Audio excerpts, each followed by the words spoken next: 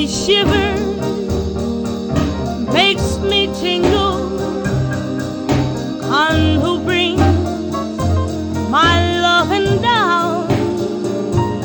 I played the love game before I met you.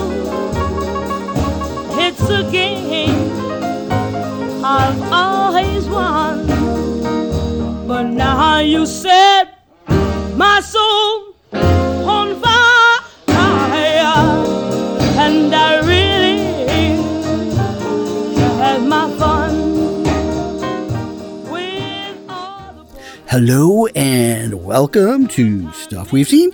This is your host, James Kent. With me on the mic, different mic, not my mic, will be Bill Muir, or I sometimes refer to him as Bill from Queens, and he is going to be helping out again for this fourth installment of our peek at neo-noir from the lens of, I guess, Criterion Channel and their 26-film neo-noir series.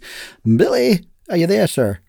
I'm here, Jimmy. I'm here. Absolutely. Is the bunny with you this episode, or? I'm in a different part of the house, and I know that sounds really suspicious. It does, especially for those who have listened to part 1, 2, and 3. I'm a little concerned about this bunny, but that's okay.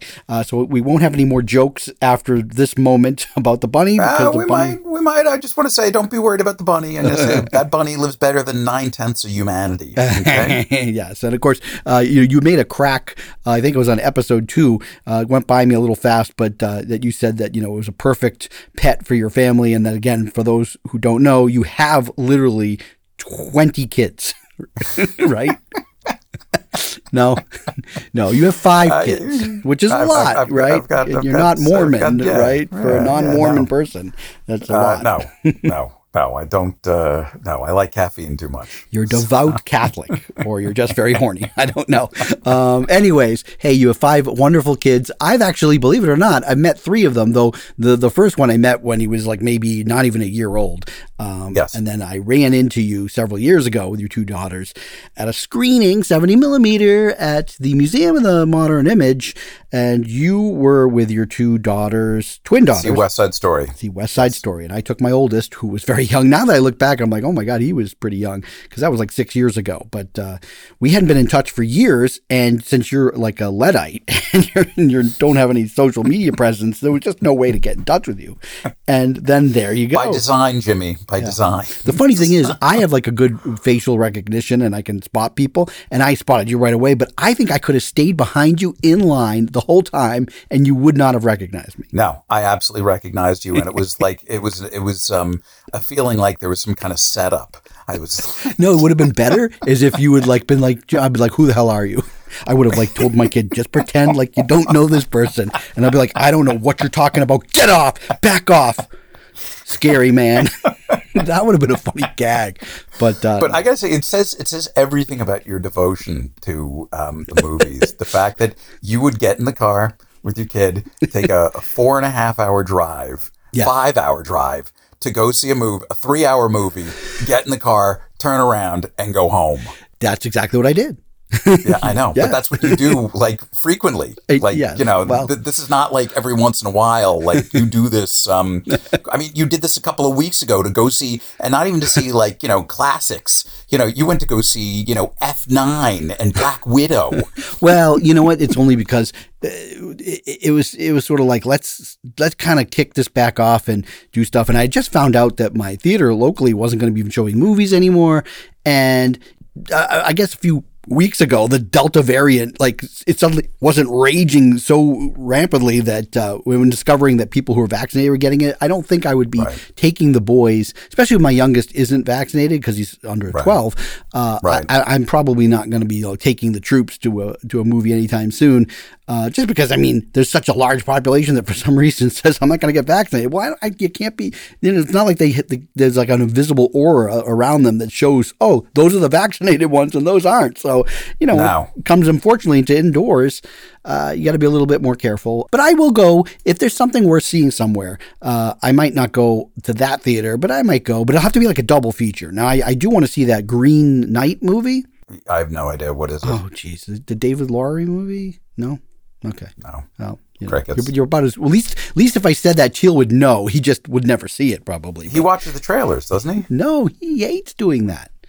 Yeah. But anyways, look, now it's like, wow, we're already behind, so behind in part 4. Now we've just spent 10 minutes not talking about neo-noir. So listen, all right, little housekeeping. On part 3, I don't know, I think we were rushing at the end. We were trying to squeeze in a bunch of stuff because we know how many we have to get to. And on the list for 1984, because we'd already started getting into 1985, but 84, we did miss a key movie that's part of the Criterion Collection, and that is 1984's Brian De Palma movie, Body Double. Which you and Teal have spoken about twice before. Yes, and I think that was one of the reasons why we won't really spend much time on it. So for those of you who are like, what? Wait a minute. I just started listening to you guys. Well, listen, you go back, go to our website, stuffweseen.com. We have every episode that we've ever done, and we're way over 100 now. They're all up there for you to check out. You could go to the early days, any year you want from the last few years. Earlier, like the very end of 2020, we started with Brian De Palma, and we covered Body Double. And then early this year, really super treat for those who haven't listened to it already, we were able to get the star of Body Double, Craig Wasson, on the show. And he did 2 episodes with us, and it was totally awesome. And he had some stories to share from, being a part of Body Double, which I thought was cool. So quickly, I have not rewatched it on Criterion, but I rewatched it at the beginning of the year when we were doing those episodes. So I have seen Body Double in the past year. And if I have time, I'll probably get to it again. I really like a lot about it. And again, it was kind of like a good staple for me in the 80s, and I kind of, when I watched it, it kind of brought me back to when I watched it, as a kid. Right. I saw it when I was a teenager as well. And very titillating for a 14-year-old boy. Yeah. And I mean, look, I don't want to say it's problematic now, but I mean, if you look at De Palma's work, there's a lot of problematic aspects to his work that people criticized then. And now, Of course, now it would be like, well, you can't make a movie like that where somebody has like a 20-inch drill that they drill through somebody, a woman. And right. But you have to admit, it's shocking and shockingly well done. Well, that's the whole thing, right? That's why I think his films are always worth checking out, because one of the interviews that you can listen to with De Palma, and he always says, is that what he hates is your traditional back and forth and your traditional camera setups. Nothing drives him more mental than, here we're gonna cut to you and react to you, and that's how we're over the shoulder shot. And while obviously you have to have some of that in movies, he spends an enormous amount of time breaking down an entire film when he's going to shoot it and figuring out, how do I tell this scene in a more interesting way? And as a result, you get some very, very interesting, cool, pieces of cinema. And it's a kind of brilliant, if you will, reimagination or fusion, I think, of both Rear Window and Vertigo, which is kind of incredible. Yeah. And of course, he'll always say, well, Hitchcock influences are there, but it's really my own thing. And it's also his own voyeuristic tendencies and stuff that came up from his childhood and his father, who he had to spy on for his mom and stuff like that. And so, it's definitely a neo-noir. And it's a good one, in my opinion, even though, look, there's some stuff that I can see where people aren't going to like it. That's okay. Even if someone says, I didn't like it, I would press them and say, yeah, but you have to admit that it has A, B, C, D, and E great scenes, right? Yes. And, they always say what the making of a good movie is, that they got to have like 2 or 3 good scenes. I would say Body Double has at least 5. Yes. Yes, without a doubt. And the performances are great. I got to say, Melanie Griffith is fantastic, who we spoke about before in Night Moves. She's really, obviously it's a more mature performance, she really was like a kid when she did Night Moves. And it's very funny. Wasson is excellent, and he has an innocence that, say, like Jeff Bridges, I don't think would have if he were to have been cast in that. Another kind of neo-noir actor staple. Well, yeah. So that is the thing, is that, it's funny you bring up the Jeff Bridges comparison, because it is like Craig Wasson, he plays like an everyman. He has to go and become a detective. And I think what is interesting is his character isn't a detective, he's an actor. And so I always find that one of the things about neo-noirs quite often is a character is thrust into the position of being some sort of detective, having to uncover a mystery. And I don't know. This is, again, this would be another, if you're looking to do new neo-noirs, it might be interesting to then take that from a female perspective, because obviously a lot of these are male-centric, where there's female characters that will help the lead actor out on their journey. But I'd like to see it where the woman is the person who has to find the detective aspect. Do we have any of those? Are there any examples? I can't, maybe as we go along, but I got to think about that one. But I mean, but at the same time, he's thrust in the role of a detective, but he's also a mark. Right. And I always love how it is really one of the tropes of noir, how the main character is very often is a dupe, is a mark, it's a setup, and they're playing upon some character flaw. Well, that's the Vertigo comparison, because Jimmy Stewart has vertigo. So magically, when he's being set up, they think, well, this will be great because he won't be able to get up to the top of the tower. And that's the whole idea that Craig Wasson, his fears, his claustrophobia, is going to play a part in why he cannot save the day, kind of thing. And he's going to have to overcome his fear in order to try to save the day. I just have to say, do you have to? Do you just have to? I do. All right, listen, audience, right? Clear it up. Billy just has to say something. What do you have to say? Get the ticker. That it's just really is a great. I think a great neo-noir. Really good. So sorry we got that out of order, but hey. We're now back in order. And like I said, you should check that out. But also, if you want to hear more on Body Double from us, look, certainly you got to go back and you got to listen to the Craig Wasson episode. And, if Craig can get his technology up to date, I think he'd like to come back on and you could talk some more about Body Double, because we'd love to have him. He's pretty awesome. I send him links to our episodes and he listens to them, which is really cool. And then we have a little back and forth. Nice. Craig, you're the man. And I wish I had more new noirs with Craig Wasson in it, because I think he was a great everyman kind of guy that would be super in some more. So, and where it worked, this again, just the idea that because he's a voyeur, he still comes across as wholesome at the same time as what which is a very tough thing to pull off. Right, but even though but there was the whole aspect is, and I think he said this when he was talking to us, is that his character has to be a little pervy, because it wouldn't work. He would be like, well, I can't look into that mirror, but he's set up to look out the telescope, and curiosity can't help but continue to look. And that's what the person who's setting him up counts on.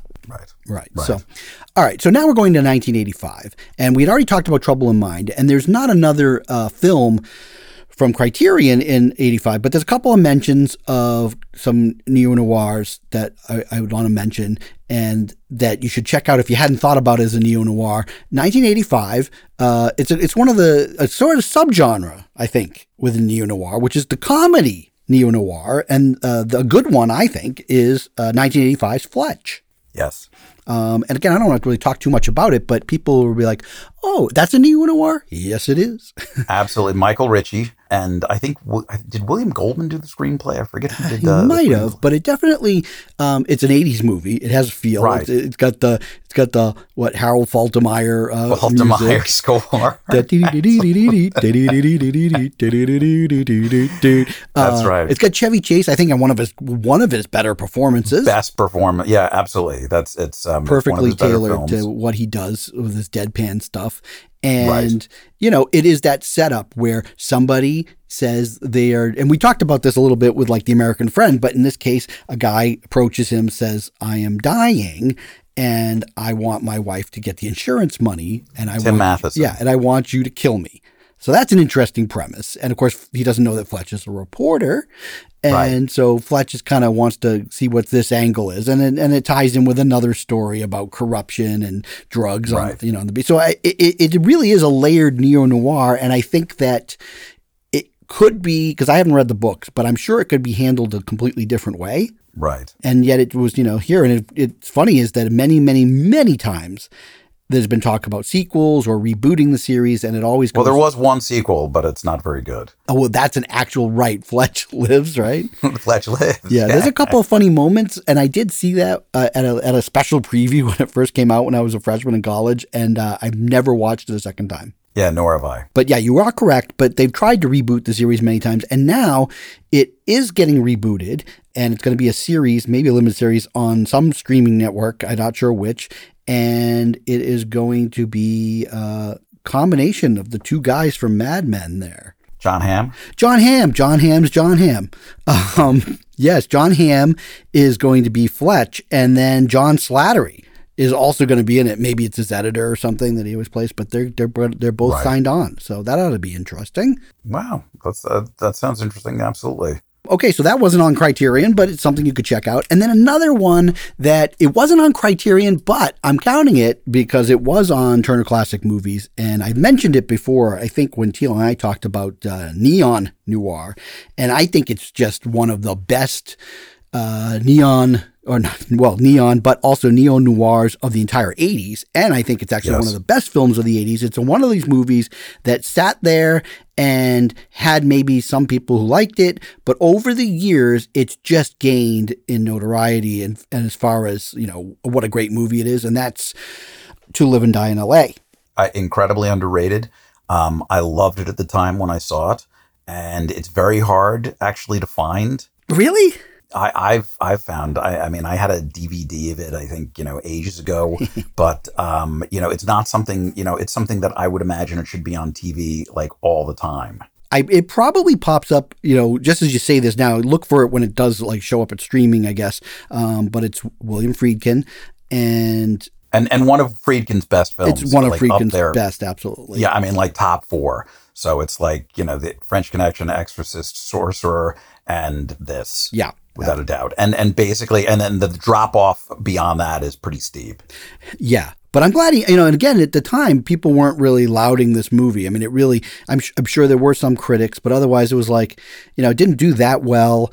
And part of the reason was, and it's kind of tough for those who haven't seen it, but let's just say it doesn't have your traditional happy ending to the movie. No. Pretty dark, but that also is what makes it a neo-noir.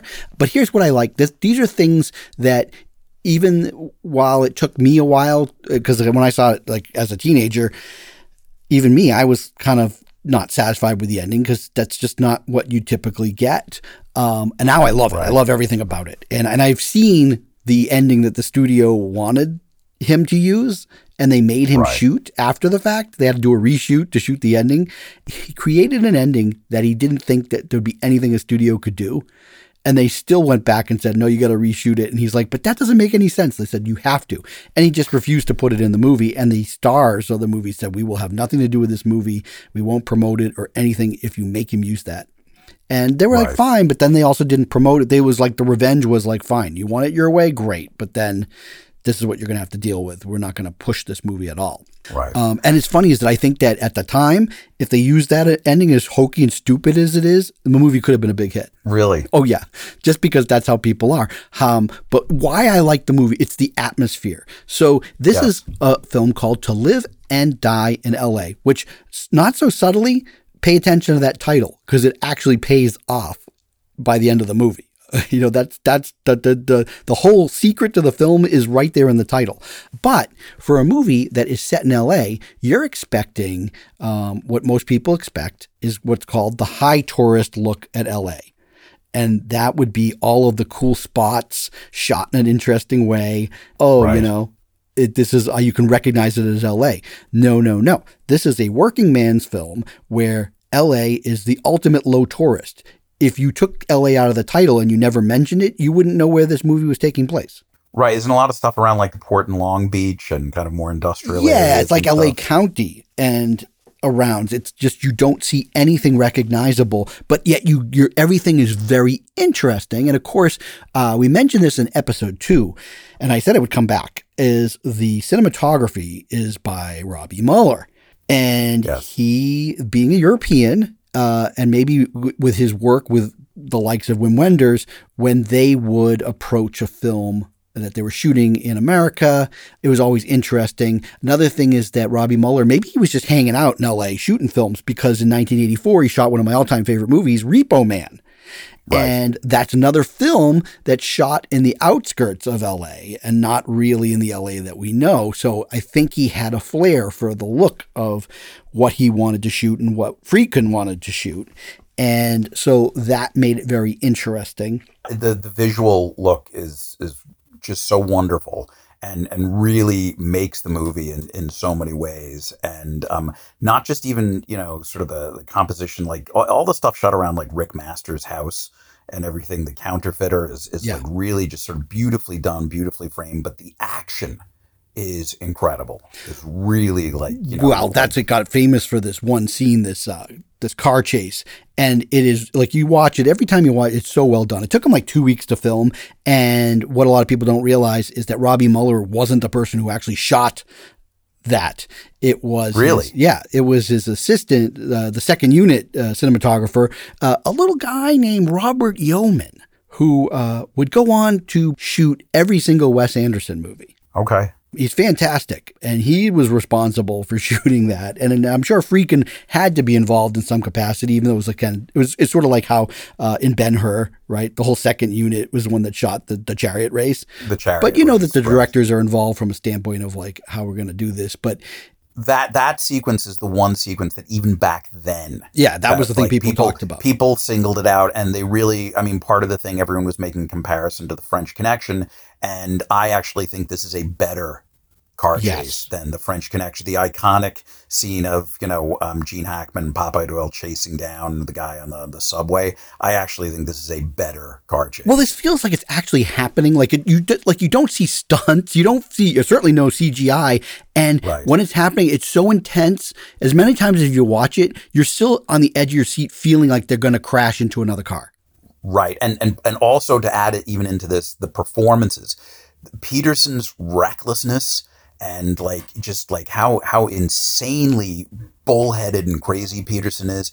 And then John Pankow as his partner, who is like flipping out over everything. Well, you can see there's this great thing where Pankow's holding his hand out to the window, going to people. Well, no, clear. They can't. They're driving. This car is driving the wrong way on the freeway, and these cars obviously his hand signals aren't doing anything. But it's that panic.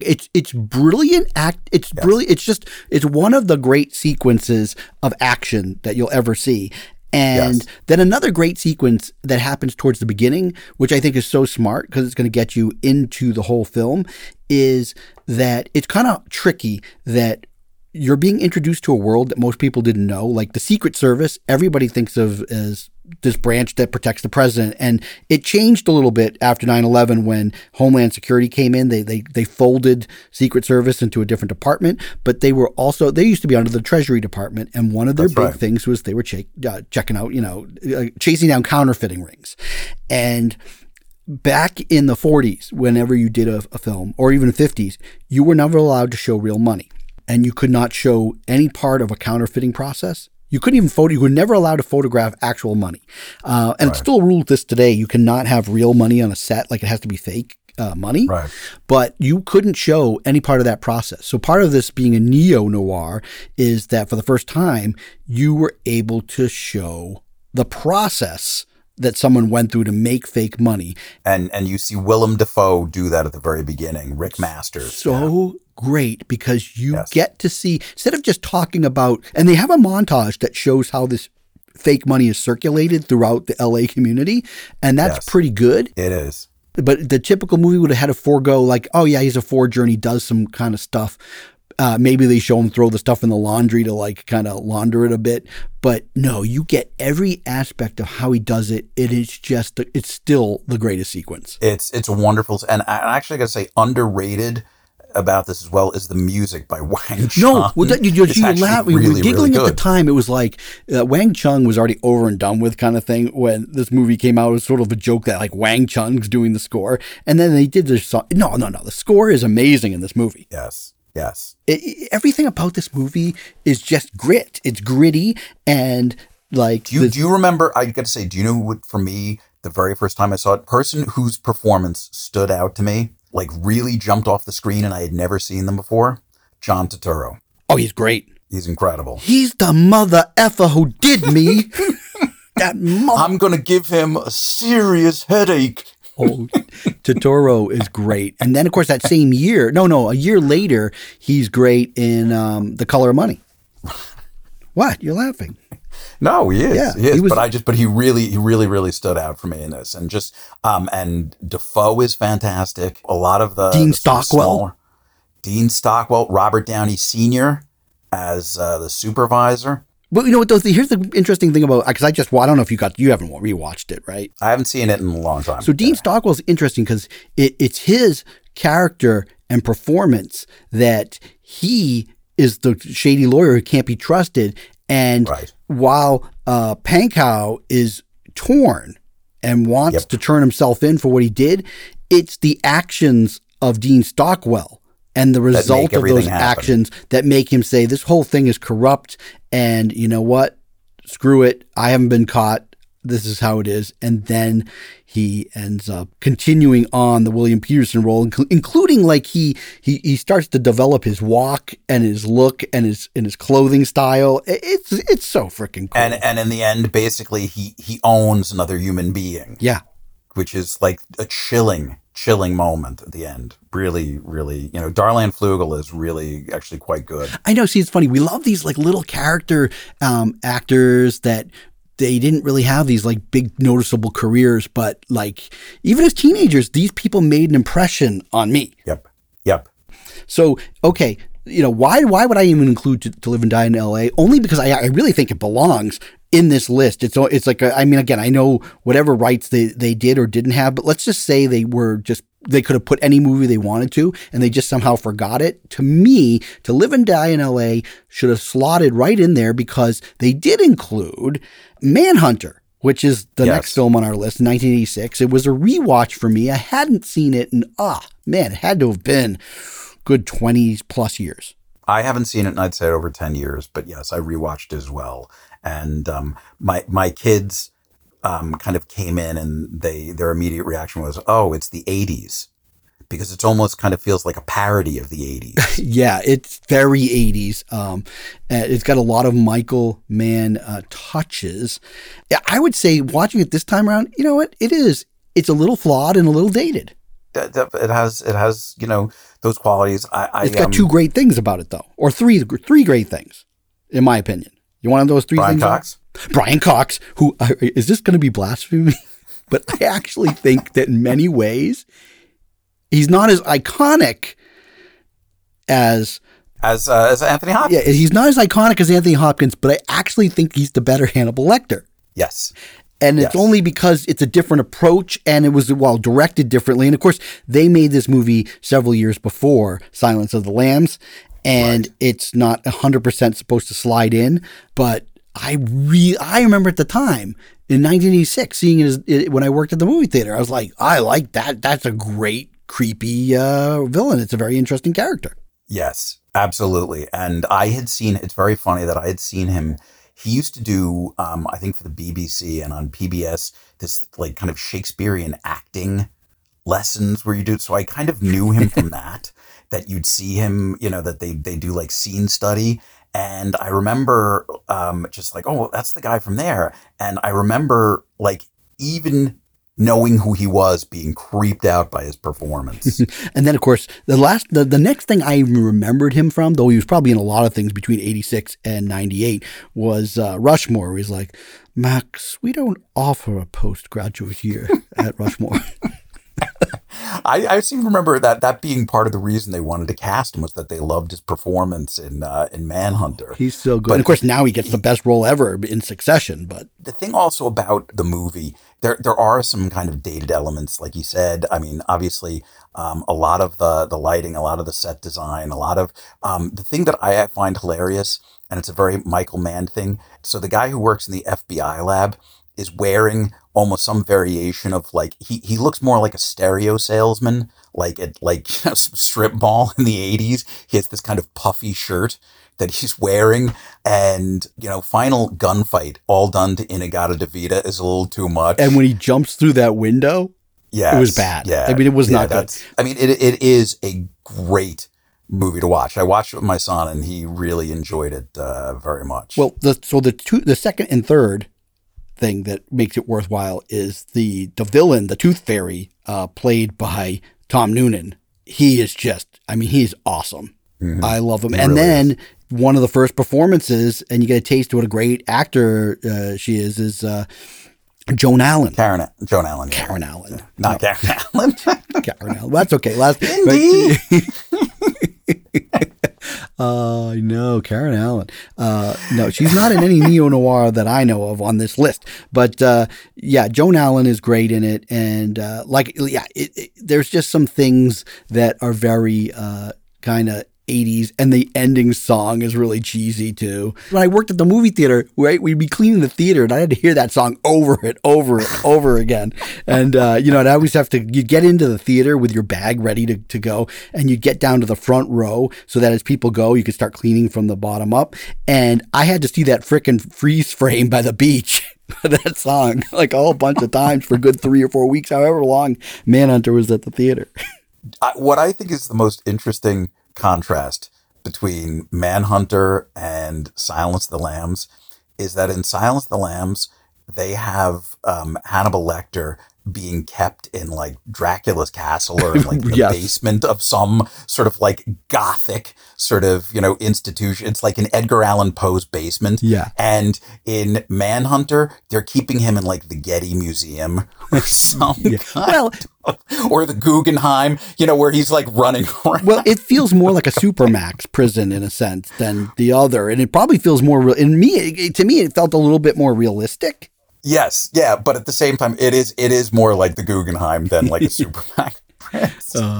And correct me if I'm wrong. Is this the movie where in a straight roll, like no jokes whatsoever, Chris Elliott shows up?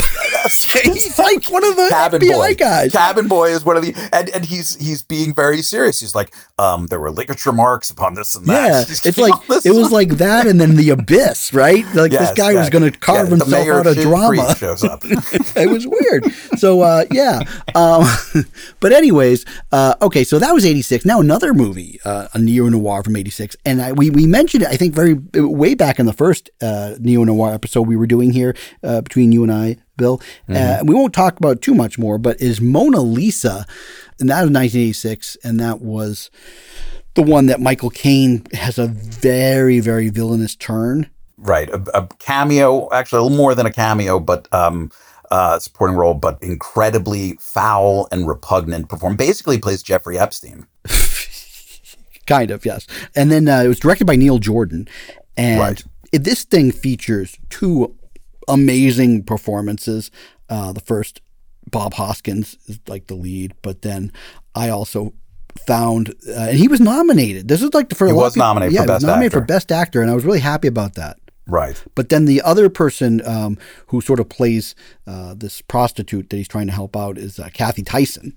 Yes. And she's Simone. Simone. She got nominated for Best Supporting Actress, as I think she did. Nope. She was nominated for some things, but not.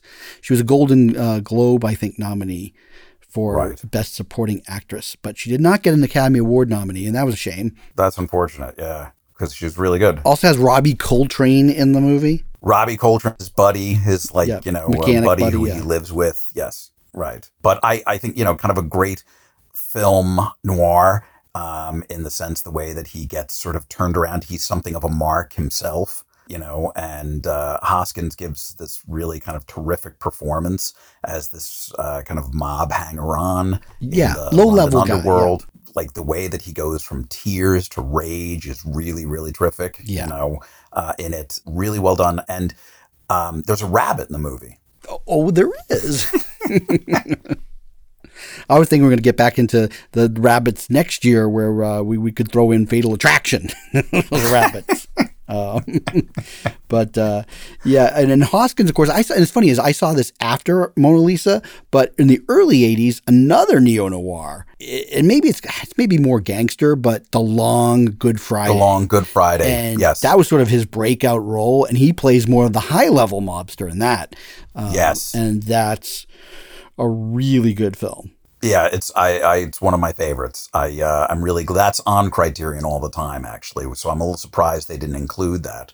But what are you going to do? That only so many slots. Yeah, well, maybe they were like 26 is enough for people to kind of get a snack. I mean, it's hard. I mean, look, I didn't get through every one on a rewatch, but I did get through a lot. Okay, so now 87, this is interesting because I think when I really look at it, they're offering us one movie, but there are like 3 others that are all from 87 that are neo-noirs that you could check out in every way. Most of them are better than the one they gave us. This one is sort of an entry of maybe I don't think it aged well at the time. It certainly hasn't aged well now, but it was kind of fun watching it for the first time since I saw it in the theater back in 87 was The Bedroom Window. Which I actually never saw until I saw it just now. Wow. And of course, the director was no stranger to the sort of thriller and neo-noir genre. Curtis Hanson, who did L.A. Confidential, which comes out a decade later in 1997. And that is a great classic neo-noir. Absolutely. But The Bedroom Window was definitely vibing on Hitchcock. Yes. Yes, very much so. Very much so. And, and he did a couple of other movies, before L.A. Confidential that definitely were in that kind of thriller. Bad Behavior, right? Is that Bad Behavior? I like definitely that one. A neo-noir with Rob Lowe. Yep. And James Spader. But Bad Influence. Bad Influence, sorry. Yes, you are correct. Yeah. I like that because at the time, James Spader was always playing the bad guy and Rob Lowe was more of your good guy. And in this, the roles were reversed and James Spader plays the good guy. Right. But The Bedroom Window, I mean, not only is the plot really ridiculous and hard to buy and just some of the script conventions in it, but the lead guy is Steve Guttenberg and he's just not up to the task. Yeah. You know what? His problem was that even though he was doing nothing wrong, he had this ability where when he's playing it straight, he has this smirk that he makes. And so he's almost can't help but like make this, it looks like he's laughing when he's not, but he just, so you don't buy him as a leading man. You just didn't buy him unless it was a comedy. At least in a situation that's that dire. And, what they do in noir, that is like, let's be honest, there's a whole history where you cast somebody who's a little bit light and you put them in it like Fred McMurray. Right. And you put them in a role where you're going to see somebody who's likable and enjoyable getting squeezed. But you're absolutely right. I mean, part of it is just the baggage that I have with Steve Guttenberg. You've got some Guttenberg baggage. Ever since The Boys in Brazil, man. Guttenberg's been on your list. Right. That's right. Yeah, remember? Think about that. Think about that. That's like, but that's such an interesting, like, that's really, really at the start of his career. But after Police Academy, where like it just is very hard, I think, to make that transition. He was good in Cocoon, though. I think that was a perfect role for him. He was, but also, God, what the hell's the other one that John Badham won with Ali Sheedy? Also, that Short Circuit. Short Circuit, and I mean, that's problematic for many other reasons. But yes, yeah, okay. But Fisher Stevens, yes. But the problem, though, is you're absolutely right. Is that you watch him, and it's very hard to feel like very tense about what's happening to him. Because you're like, oh, come on, it's Steve Guttenberg.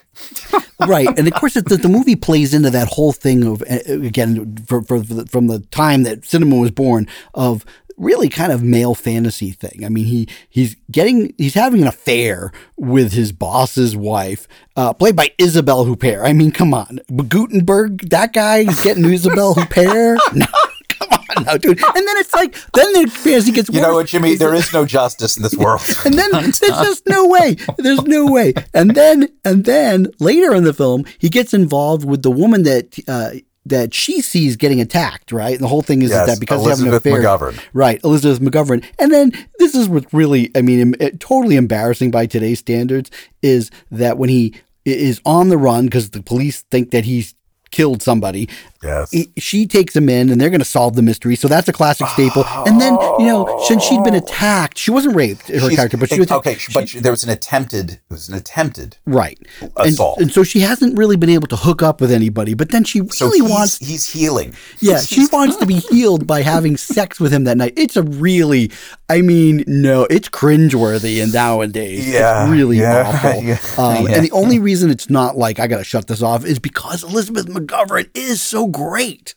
Yes. She is. Yeah. I always liked Elizabeth McGovern, but I really feel it played into this whole male fantasy where this every man can get all the women. She's by the way, she's cooler than anything else in the movie. Well, except for Isabelle Huppert. Well, yeah, but she looks like, I don't know why I'm in this movie, but I'm trying to branch out.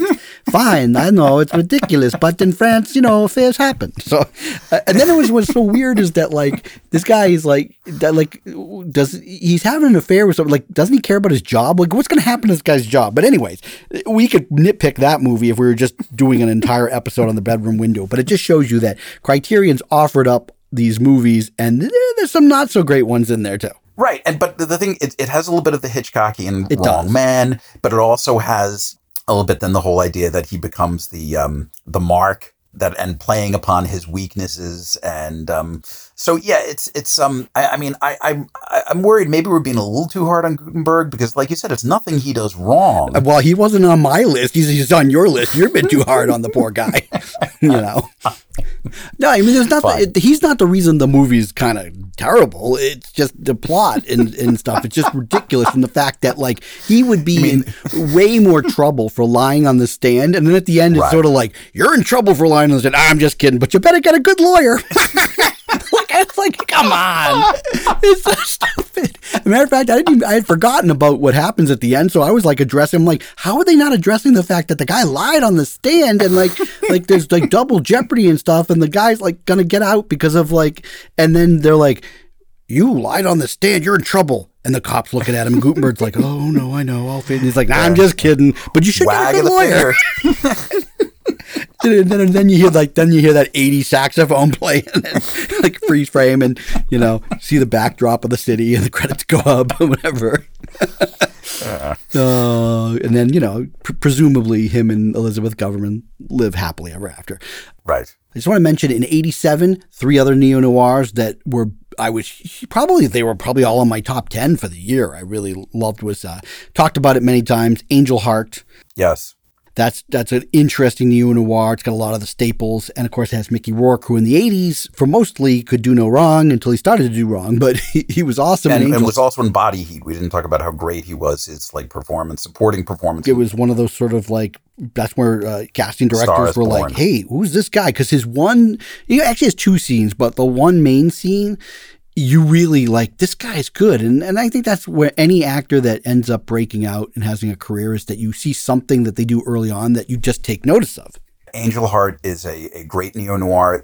I think actually one of the best comments I've ever heard about Angel Heart is from John Huston, who really in some ways helped originate noir. He said, the first 4/5 of Angel Heart are one of the best 4/5 of any film I've ever seen. And the last 5th of Angel Heart is one of the worst 5ths of a film I've ever seen in my life. I can see where it would be uneasy for older folks. But, well, here's the interesting thing. You brought this up in episode 2, and you said that one of the staples of neo-noir was sort of this incestuous relationships.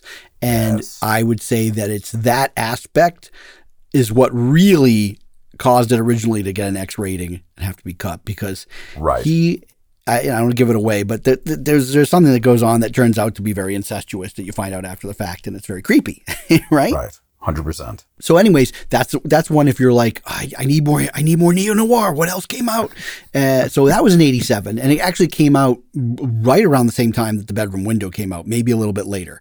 Then in the summertime, we got 2 neo-noirs, very different. Again, one, I guess, is more of like a thriller, very Hitchcockian, and that's No Way Out. Right. Kevin Costner. And I don't know if it holds up as well today, but man, I love that movie, and I love the twists and stuff when I first saw that. Yes, absolutely. I really enjoyed that quite a bit. I thought Kevin Costner, actually, it's a very fine performance by Costner.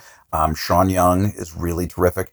I remember at the time there probably would be more criticism of Will Patton's performance. I think a lot of people found it, just particularly at the end, kind of a gay villain that a lot of people were very... So but here's one thing, and again, I have not seen this movie in years, but here's the question is that he was a villainous character throughout, Yeah. but not because he was gay. And the question is that is that a thing where you can't be a villain and be gay? No, I don't think it's that. I think it's sort of how they treat him, because there's a moment where Fred Thompson talks about him, and the way that like where everything kind of falls apart is I would say that there's an interesting side discussion, like we could go through a lot of these movies with the angle of what in neo-noir the portrayal has been of homosexuality. And I would say that just like in most movies up until maybe recent times, it's not a pretty picture, the way that they're portrayed. And I would say I'll point to Manhunter. That's actually a big plot point where the Tooth Fairy, and if you think about it, the fairy aspect was a little bit on a slur, homophobic, on his right. homophobic.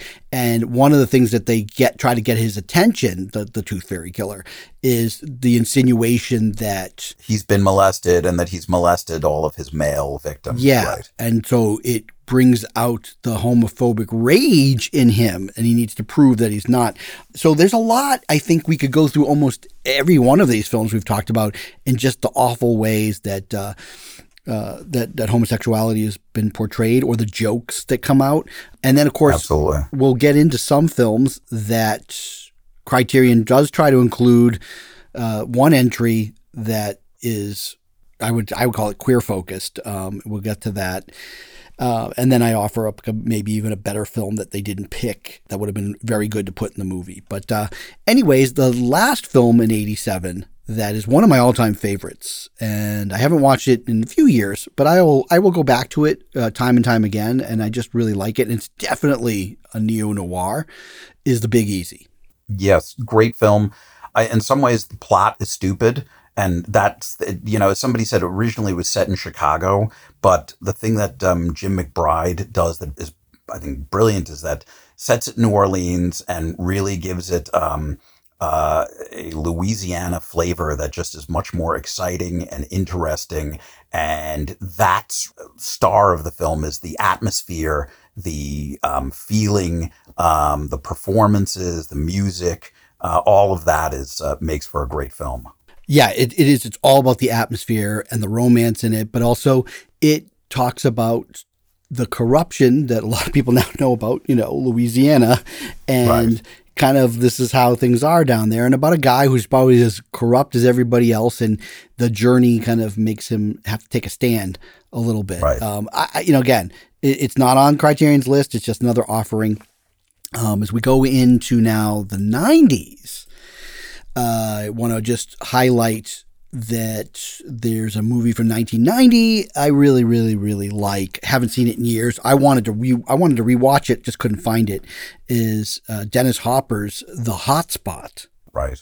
Classic neo-noir. Yeah, and it came and went at the time. I remember seeing it with Teal, and he hated it. And I don't know, he was just on a kick, and it was hard at first to like because it had like Don Johnson as the lead, and at the time, Don Johnson's career was not anything of note, and he felt to audiences like he's that washed up guy who did Miami Vice, and so it felt like, we have a TV star. I know it's just that was the attitude back then. But I think it actually worked. It does. It's a great movie. It really did. And Dennis Hopper, did not get on with him apparently, and said something like, he thought he was a prima donna. Well, he did. He said, no. He said, apparently people said we were fighting. And I, said, actually, it's a compliment for him to say he is this kind of amoral drifter who oh my God. He was like, I was complimenting his performance. But I mean, it's just everything about the plot and everything. I mean, it's definitely soaked in that whole noir. It's neo-noir, and the music. Jack Nietzsche does the music with Johnny Lee Hooker and Miles Davis and Sun Ra. Just incredible. I love it. Yeah. And then, of course, it's got Jennifer Connelly in a role, and it's got Virginia Madsen. And Virginia Madsen in quite frankly, that's probably one of her greatest roles ever. In the sense that she gets to go over the top and really, sink her teeth into it. And boy, does she.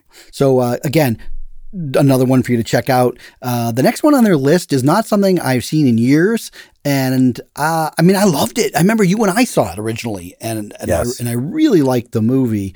I think I saw it even twice in the theater. It's funny, is I don't know. I mean, it is a neo-noir, but I never thought of it that way, which I guess is why it's interesting that it's on the list, which is 1991's Homicide. Directed and written by David Mamet. Yeah, and I think it's actually one of Mamet's. I'm not always a big fan of the movies that he's directed, but yes. I do like this one. And part of it is visually, Deakins shot it, didn't he? Deakins shot it. Yeah, so it looks great. Great performances. Joe Mantegna gives a great performance. William H. Macy gives an incredible. Ving Rhames gives a great performance. And, it really is noir in the sense that this guy is trying to discover, is there an anti-Semitic conspiracy that's taking place where this old woman gets shot?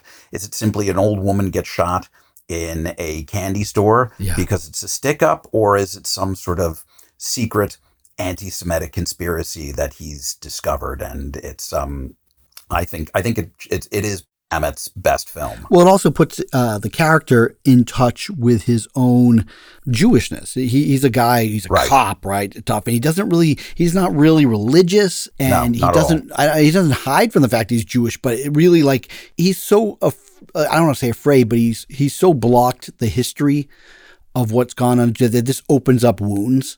Yes. And it's the whole idea, that he identifies, as he says, he's in a very masculine profession, and he identifies being Jewish with somehow being effeminate. And he, has always tried to fight against it. And so when he meets people who are Jewish, who are strong, he's just very, very taken in with it. And of course, it has some, it has all that Mamet dialogue. And of course, the one that I was always remembered was when they're talking about how they hate the FBI. And he's like, the FBI couldn't find Joe Louis in a bowl of rice. F the FBI or something like that. That's right. No, it does have some great Mamet lines, absolutely. 1992. This is one that I, heard about for years. And so I watched it. It was a new watch for me. It was Swoon. And this is, I guess, Criterion's one entry where it focused on a story about Leopold and Loeb. The two famous college students, early 20s, was the crime of the century. They kidnapped a boy and murdered him, and they thought they had the perfect crime. They were trying to get a ransom, and then one of them was going to go away on a cruise, and it all fell apart. And this was, at a time, 1992, you did not see a lot of films about gay characters, and this was a real exploration. You actually, even if they're like two men to kiss on screen was kind of a shock, and these two definitely do more than that in the movie. I don't really consider it, even watching it now, though there's some neo-noir elements. I just don't see this movie as a neo-noir. Yeah, I have to say, I'm going to have to beg out of the conversation. You didn't watch it. I didn't even get a chance to watch it. Why? Because Bill's afraid to watch a movie about this type of content. That's the problem, Bill. You picked out and you watched The Bedroom Window with Keith Guttenberg, but a challenging movie like Swoon. No, I can't. Against my Irish Catholic roots. See the problem? Billy's the problem. Yeah, absolutely. Yeah, I see. I don't even know. I don't think you can defend not seeing it, other than the fact I will tell you. No time. That I watched it and I thought it was terrible. I think it's a. You see, you did kind of tell me before. You were like, "What the hell is this thing even in here? Why are we?" It feels like an NYU graduate full-length student film. It's just not well made. I understand the low budget. It's shot. It must have been shot in 16mm black and white. I actually think it was shot in reversal. But I mean, it just feels very clunky and at times a little bit too artsy. And I thought the acting was wooden in parts, and obviously they had no budget, and it didn't really feel like anything that looked like it was from the 1920s. More looked like we doing our best. And those are just elements that take me out of the movie. The story somewhat interesting. It kind of grew on me a little bit here and there, but on the whole, I just didn't think it was that great a film, though I recognize perhaps its importance in the history of queer cinema. Right. I don't know if I really thought it was that great a film. And like I said, I felt like Criterion was trying to wedge it in to neo-noir. I mean, because you had these two guys, perfect crime, it goes wrong, and the elements that kind of cover very detail all of the plot points of the actual story. Right. And then it got a little bit like The Onion Field. So I actually would I would combo Swoon with The Onion Field in that it goes into the crime, but then afterwards, and then the court system dealings. And then a little bit of prison time afterwards. So that actually would be its best tie-in to me, would be The Onion Field. Right. But I also felt that The Onion Field was only a little shaky on the neo-noir. If I was to maybe substitute that out with something that I thought was a real neo-noir and also had gay subject matter, would be Bound. 1997, the Wachowski sisters. Wachowski brothers. They're the Wachowski sisters now. Bill, again, in your uncomfortability, you just come on now. They are Lana and the other Wachowski. I don't remember what her name is now, but they had a lot going on that was subtext that audiences could either understand or not understand. Right. And I thought, and at the time it was pretty bold. You didn't have a lot of films about lesbianism any more than you had about two homosexual men. No. And it's a real humdinger of a neo-noir story. So I think that people should look that up and see it if they haven't. Right. Yeah. Absolutely. Bill's all feeling defeated. He's like, I should have seen Swoon, and I'm sorry. I got the Wachowskis wrong. It's my age. You're like Matt Damon now, apologizing for using the F word until recently. How can you be 50 years old and not know that's bad? Oh my God. In the last couple of months. We're going on a segue, but man, when I heard that, I'm like, man, there's some privilege and there's some privilege. And for him to not know that was wrong and had his daughters tell him, I'm like, oh, Matt Damon. I don't know. I'll have to start making some Massachusetts jokes. Oh boy. You know, that I'm sorry. Anyways. Okay, so now we're moving on. Look at that. We're really we're cruising along. I don't know. Yes. Hopefully we can. Yes. We might be able to finish this out in this episode. Make it to we're in the 90s. Another film, same year as Swoon. Really good neo-noir. I remember seeing it. I was one of the maybe the only people to see it, and it's like 1 week run in LA. So I did see this on its first run in the theater. It really took on a life on cable and video afterwards. And I didn't like it when I first saw it because I don't know. I expected one thing, and I think Roger Ebert and Siskel flipped over this movie, and so I was expecting it to be the greatest. But upon rewatches, I realized how good a movie this was. Is One False Move by Carl Franklin. Yes.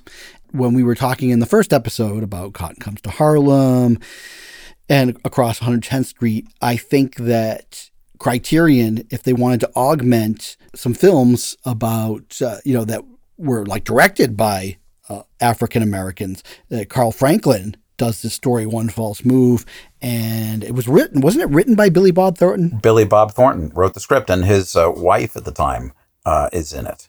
Who's his wife at the time? His wife, she had been in, I think she was in Mo Better Blues. Cinda Williams was Cinda Billy Williams. Bob Thornton's wife? They were married. Yes. I did not know that. Yes. I'm fairly certain they were. Okay, well, you just offered me some tidbits. Yeah, and then it's so great, it's sort of like it has a little bit of a Western feel to it because these people are kind of heading into a collision course, and the LAPD, they figure out where these people are likely to go. And to go back to Cinda Williams' home in Arkansas. So they go down, and of course, Bill Paxton plays the overzealous Arkansas guy. He wants to help out and stuff. And Paxton's performance is incredible in it. It's a great performance by Paxton. In the great tradition of the neo-noir, there is other stories going on that Bill Paxton's character has a relationship with one of the characters in One False Move that gets explored a little bit later in the film. So that's a great one. And then, of course, Carl Franklin comes back and does another neo-noir a couple of years later, 1995, with Devil in a Blue Dress, with Denzel Washington. And that would be a great sort of pairing to see, I guess if we were looking at Farewell, My Lovely, right? You have the Marlowe and in a post-World War II environment. And here you have a detective. It was the Easy Rawlins. Yeah. And that's a whole series. And unfortunately, this movie didn't do well because I would like to see more Easy Rawlins stories. I would think it's actually the perfect vehicle for long form television. Yeah, let's get listen, executives, let's get Devil in a Blue Dress or the Easy Rawlins series going. It's the first time that audiences really got to experience Don Cheadle. Don Cheadle. Yeah, before they got the playing Mouse. And he's like this very scary hothead guy. And that's great. And Jennifer Beals is in it. Yes. Tom Sizemore, man, that guy in the 90s could do no wrong until he destroyed his career. But Devil in the Blue Dress is like a noir. It's set in the 40s, but then, it's neo-noir because it's dealing with a lot of stuff that regular noir movies would never do back in the day. Right. Going back a couple of years, the next film on Criterion's list is a really kind of interesting neo-noir. It's a new watch for me. I had never even heard of the movie, I'll be honest, and it is called Suture. Yes, I remember reading about it, and they were raving about it in the Village Voice. Okay. When it first came out, they were really, really big fans of the film. And did you see it then? I saw it on video, I think, when it came out. And I remember being left flat by it at the time. Well, because it's a widescreen movie, and if you saw it on video. Right. And I saw it again, and I really, really think it's quite a fine film. Very good to be made on that low of a budget, and really very interesting. That basically it is, I would say, a classic noir. It just has some very interesting twists to it. In terms of identity and amnesia, which, certain things that, do pop up in kind of classical noir. I knew nothing about this movie. I mean, zero. So I going in super cold. And it is this classic noir structure. This guy, he's got a friend coming in to visit him.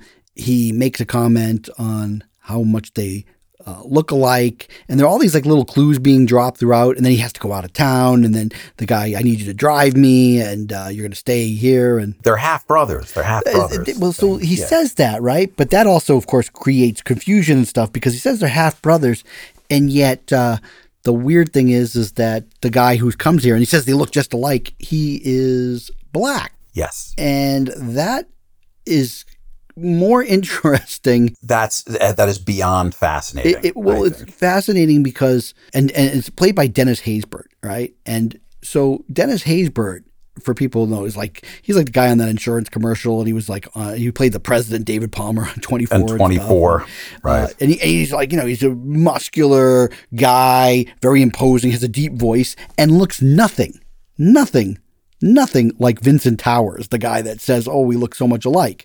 No. And the long and the short of it is this guy is trying to escape town, and he wants Dennis Haysbert to be the dupe. He wants him to be him, and he arranges to have Dennis Haysbert blown up so people will think that he died instead. And Dennis Haysbert does blow up, but doesn't die, and he ends up in the hospital. And the guy had switched their identities and all this stuff. The thing is, which becomes very surreal, is Dennis Haybert's done all these bandages, right? And he's got amnesia, doesn't remember who he is, his identity.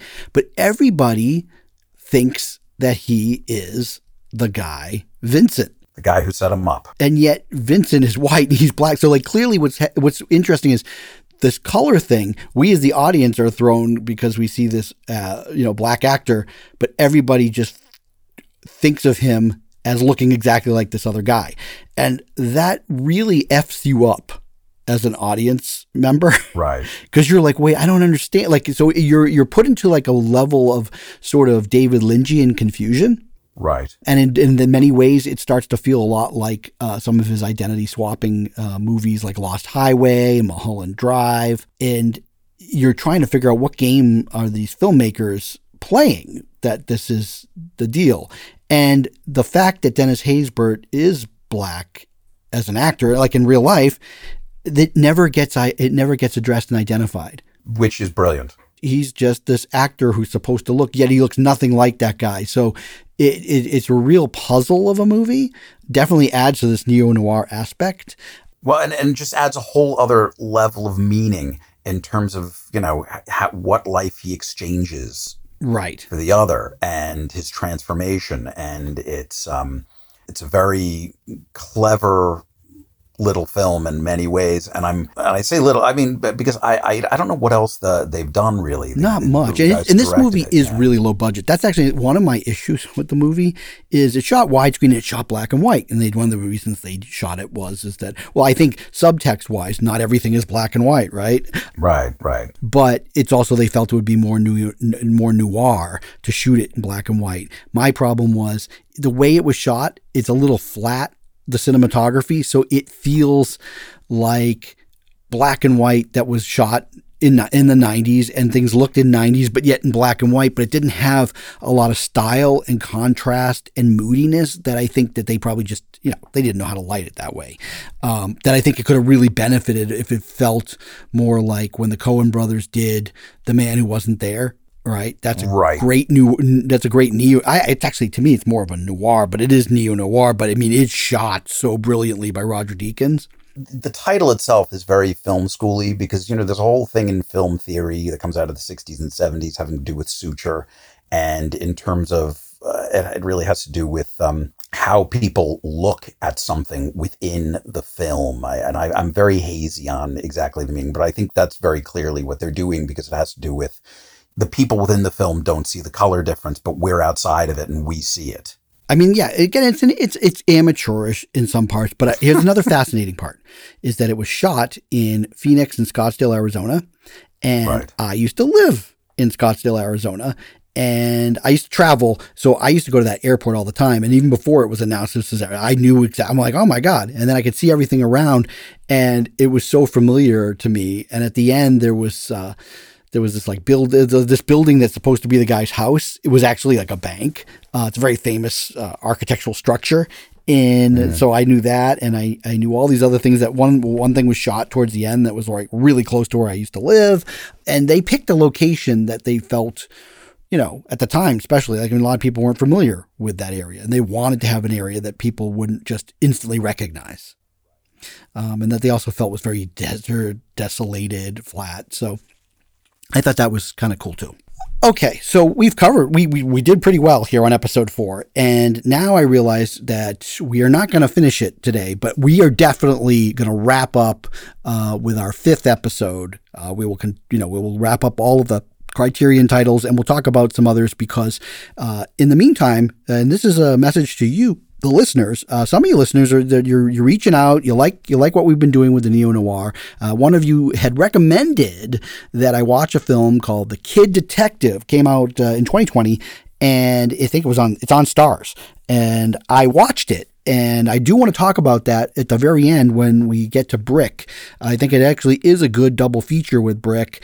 And that's what this listener had recommended. So, we want to give enough time to talk about these films. So Billy, I hope we can get you back. Can we get you back here for one more episode? Jimmy, any excuse just to bust chops with you. Yeah, I promise you there'll be no neo-noir queer cinema for you to have to avoid like the plague. See, Billy's like, why are you painting me this brush? Jimmy, I'm He's hanging out with Matt Damon, learning not to say the F word. All right, listen, there you go, all right? Bill is it's a Massachusetts thing. Bill is a humble servant who respects everyone of all races, nationality, creeds, and sexual preferences. Yes, yeah, absolutely. And quite frankly, I was turned off to it because you were like, it was very low on my list because you were like, come on, this thing's no good. I mean, look, it had nothing to do with like what the subject matter was. The fact is that it was just not.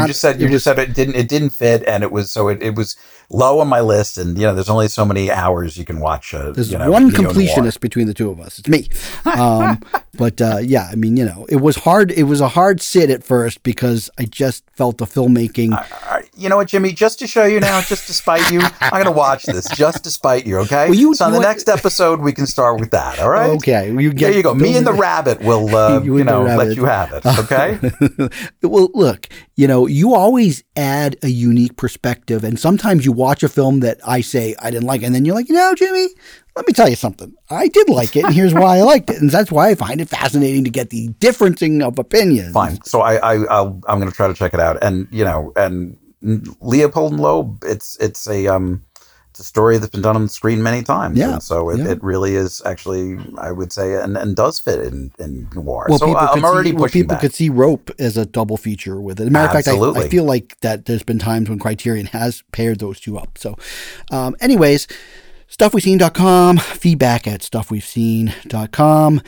Criterion Channel, they don't pay us, they don't ask us to do this, but we love the channel. You should subscribe. There's so much. We pay them. We pay them, it's true. And then, again, I want to just wet your whistle, Billy, but guess what I'm now moving into now that I've gotten through these neo-noirs, and I know you're busy. I'm just throwing this out there because you just may be too good an offer for you to John Huston? Yeah, yes. Yeah, I'm diving in. I'm watching because partly for you, because you said you're such a Mitchum fan. I started watching So Long, Mr. Allison, or Heaven Knows, Mr. Allison. Heaven Knows, I don't know if you saw that or not, but Mitchum looking young. A long time ago. But you probably saw it on video, and it is a widescreen movie, CinemaScope, and it looks gorgeous. So you should. I'm probably gonna check it. But the other thing, actually, I was gonna say that's on Criterion right now that I really want to see the Bud Boddicker westerns.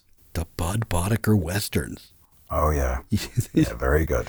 Very good stuff. You may have to start your own podcast for that one. Bud Boddicker.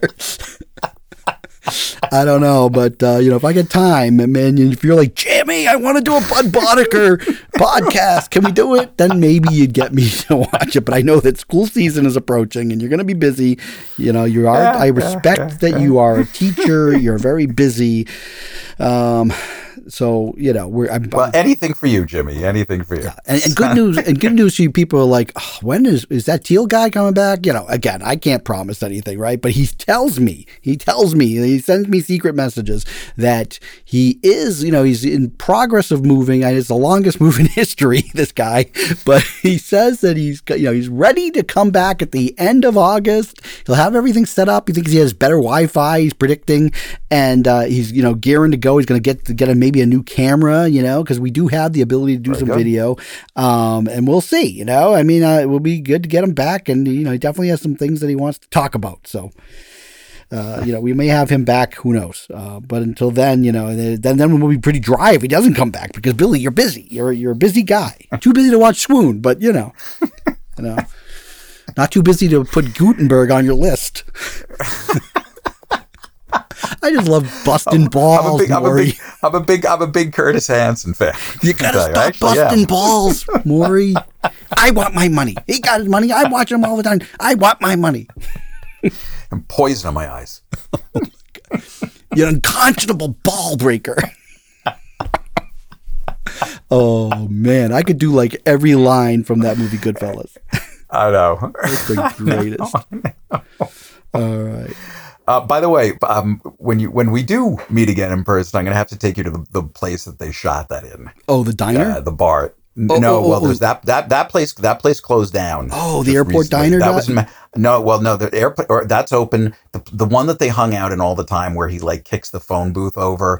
That was in Maspeth. That just got shut down a while back. Yeah, and then but the bar that they all hang out in is this place called Nears. Oh, is that the one where Billy Bats? No, is that bar still open? The one where he comes in and he's like, hey, look at that car. It's a coupe. Is that a beautiful car or what? Yeah. What we should do to be great if we could go, but this will be a special segment, a video segment, is that I would bring my, I guess my iPhone has a camera to it, and we would videotape we would go on a tour, a Goodfellas sighting tour of all the scenes of the movie that exist still. Absolutely. I'm sure I'd be very happy 10 people will watch that, but I'd be one of those 10 because that sounds good to me. Anyways, Billy, thank you again for your time, your service, and your undying loyalty to me. All right. And the listeners, if you're still there, if you haven't tuned out on this, you're like, this is the fluff that I hate. Thank you for listening. It's always, we do it for ourselves, as you can hear, we're having a blast. But we also do it for you. And go see some stuff, as I always say, and there's still plenty of it to watch on Criterion. And if you've like gone through the whole list and like, I need more, just contact us. I will give you more to listen to watch. I know I love lots of movies, but I'm glad that we're going to do another part 5 because there's a whole bunch of other movies that I wanted to just mention that we weren't going to do if we would had to like finish it up today. I've lost Billy. He's tired. No. I'm here. He's like, I'm here. I'm exhausted, Jimmy. I gotta go. Yeah, sorry. I just went into a fugue state. I know. There you go. Gotta go. All right, Billy. Later, dude.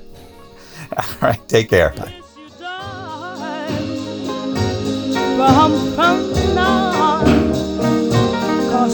you set my soul on fire, and I really had my fun.